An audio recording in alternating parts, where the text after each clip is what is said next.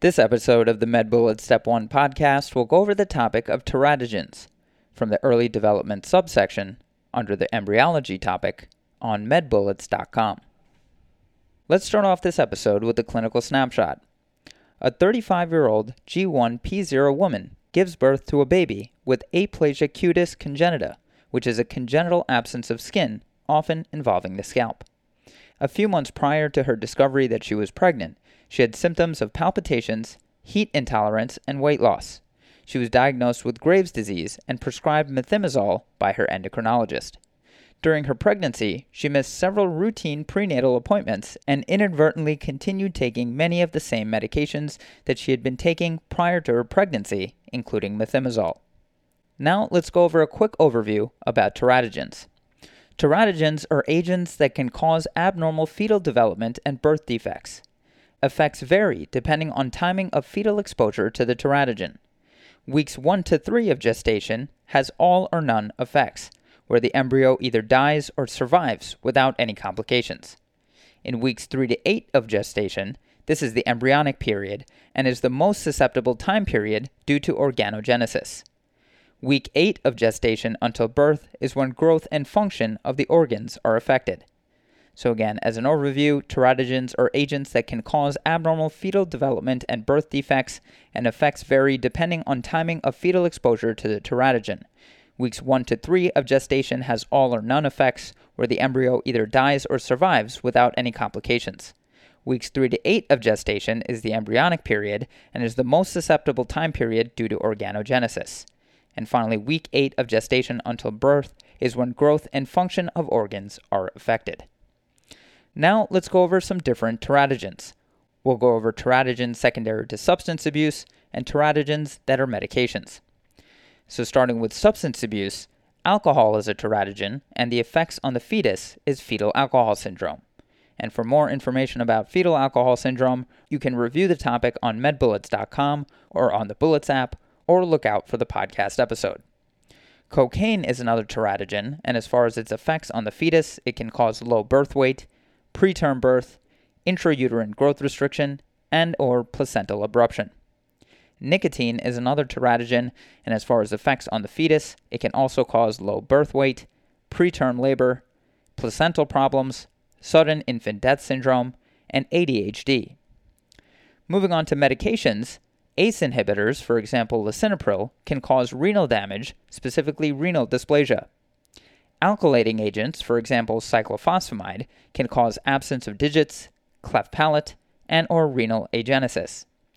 Aminoglycosides, for example gentamicin, can cause ototoxicity. Anti-epileptic drugs, for example phenytoin, can cause neural tube defects, cardiac defects, as well as cleft lip and palate. Diethylstilbestrol can cause vaginal clear cell adenocarcinoma. It can also cause congenital cervical, ovarian, and uterine abnormalities. Folate antagonists, for example methotrexate, can cause neural tube defects, which can lead to a meningiomyelocele. Isotretinoin can cause multiple severe birth defects, for example cleft palate, microphthalmia, and congenital heart defects. Lithium can cause an Epstein anomaly. Methimazole can cause aplasia cutis congenita. Tetracyclines like doxycycline can cause discolored teeth and or inhibited bone growth. Thalidomide can cause limb defects, and warfarin can cause bone deformities, fetal hemorrhage, abortion, and or ophthalmologic abnormalities. Okay, so now that we've gone over the major points about this topic, let's go over a few questions to apply the information and get a sense of how this topic has been tested on past exams. The first question reads, a 29-year-old woman is brought to the emergency room for seizure-like activity. Her husband reports that they were in bed sleeping when his wife began complaining of hot flashes. Several minutes later, her right arm began to twitch and she did not respond to his calls. The whole episode lasted for about 5 minutes. She denies any prior similar episodes, tongue biting, loss of bowel or urinary control, new medications, or recent illness. She reports a family history of epilepsy and is concerned that she might have the same condition. Urine pregnancy test is positive. If this patient is prescribed phenytoin, during which of the following weeks is the fetus most sensitive to its side effects? And the choices are 1, weeks 1 to 2, 2, weeks 3 to 8, 3 weeks 10 to 12, 4 week 14, and 5 week 18.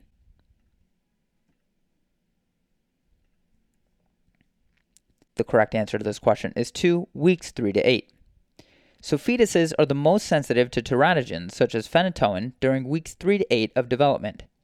During early fetal development, the neural tube is formed by the neuroectoderm and closes by week 4. It is also during these weeks, 3 to 8, when organogenesis occurs, and fetuses are especially sensitive to teratogens during this period. Anti-epileptic drugs such as phenytoin are known to cause neural tube defects, cardiac defects, cleft palate, and skeletal abnormalities. High-dose folate supplementation is recommended in pregnant women with indications for anti-epileptic drugs. To quickly go over the incorrect answers, answer 1, weeks 1 to 2 is incorrect, as weeks 1 to 2 are when implantation of the bilaminar disc consisting of the epiblast and hypoblast forms. Organogenesis does not occur during this period. Answer 3, weeks 10 to 12 is incorrect, as weeks 10 to 12 are when the genitalia begin to differentiate into male and female characteristics.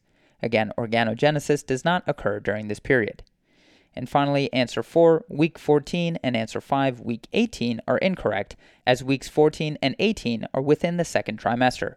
Fetuses are not as sensitive to teratogens during this time. So to leave you with the bullet summary, fetuses are the most sensitive to teratogens during organogenesis, which occurs during weeks 3 to 8. Moving on to the next question. A 55-year-old man presents to his primary care physician for a regular checkup.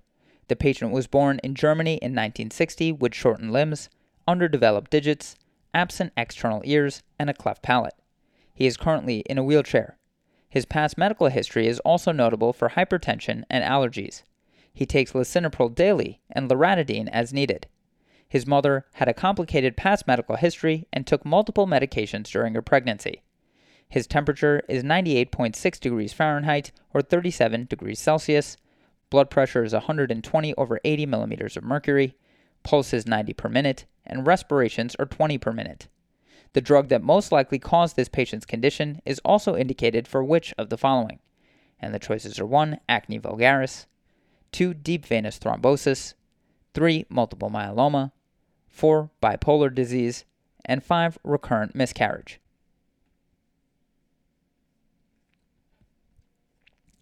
The correct answer to this question is 3, multiple myeloma. So the most likely diagnosis in this patient is phocomelia, which is caused by maternal thalidomide use.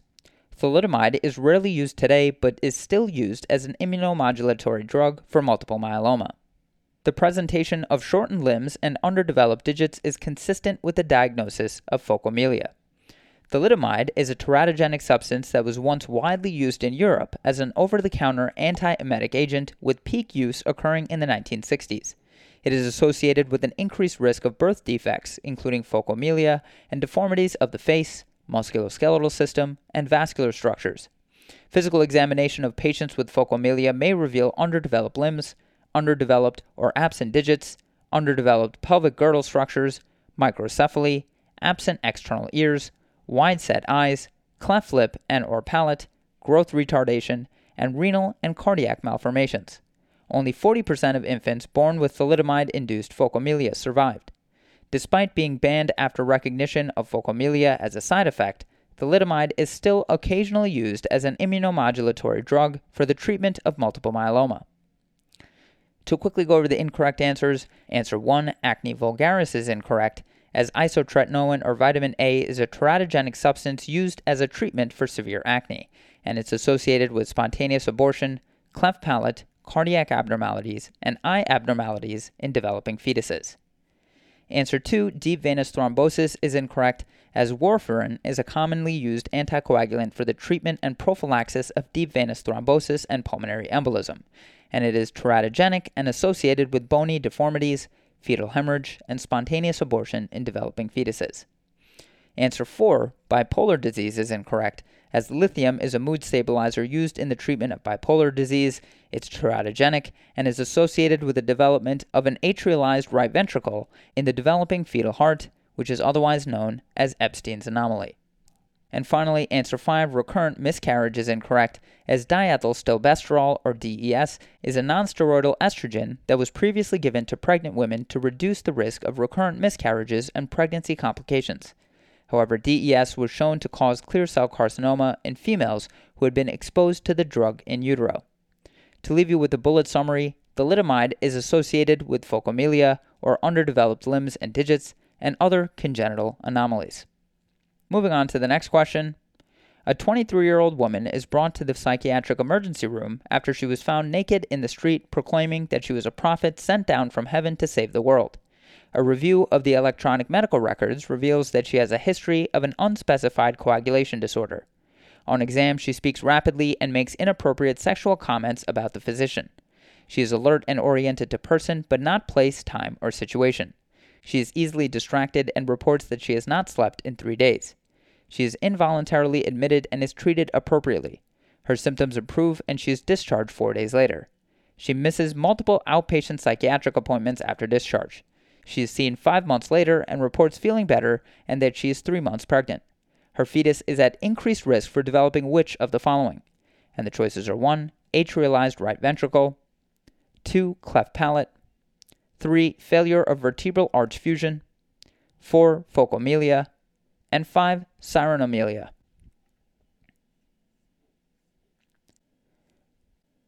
The correct answer to this question is 1, atrialized right ventricle.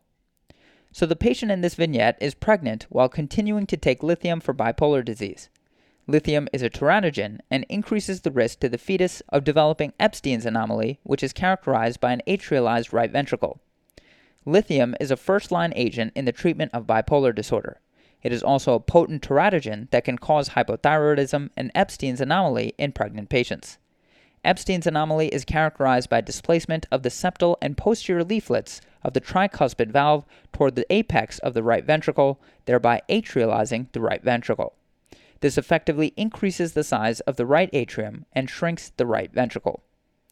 To quickly go over the incorrect answers, answer 2, cleft palate, is incorrect, as cleft palate can occur idiopathically or due to a number of teratogenic compounds. Anticonvulsants, alkylating agents, and isotretinoin are teratogens associated with an increased risk of cleft palate. Answer 3, failure of vertebral arch fusion, is incorrect, as failure of vertebral arch fusion is consistent with a neural tube defect. Neural tube defects include a spectrum of disorders such as spina bifida, meningocele, and myelomeningocele. Folate antagonists are teratogens that may cause neural tube defects.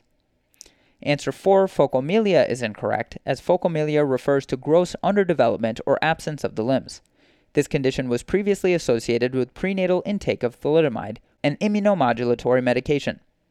Answer 5, cyanomelia, or mermaid syndrome, refers to a rare congenital deformity in which the lower extremities are fused together. This condition is part of caudal regression syndrome, or sacral agenesis. Severe maternal diabetes has been associated with an increased risk of caudal regression syndrome.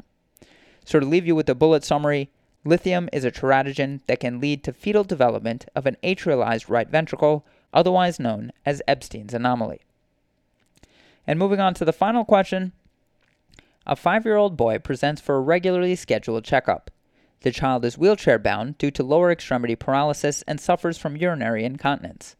At birth, it was noted that the child had lower limbs of disproportionately small size in relation to the rest of his body. Radiograph imaging at birth also revealed several abnormalities in the spine, pelvis, and lower limbs. Complete history and physical performed on the child's birth mother during her pregnancy would likely have revealed which of the following? And the choices are 1, maternal hyperthyroidism, 2, uncontrolled maternal diabetes mellitus, 3, maternal use of tetracyclines, 4, maternal use of lithium, and 5, maternal use of nicotine.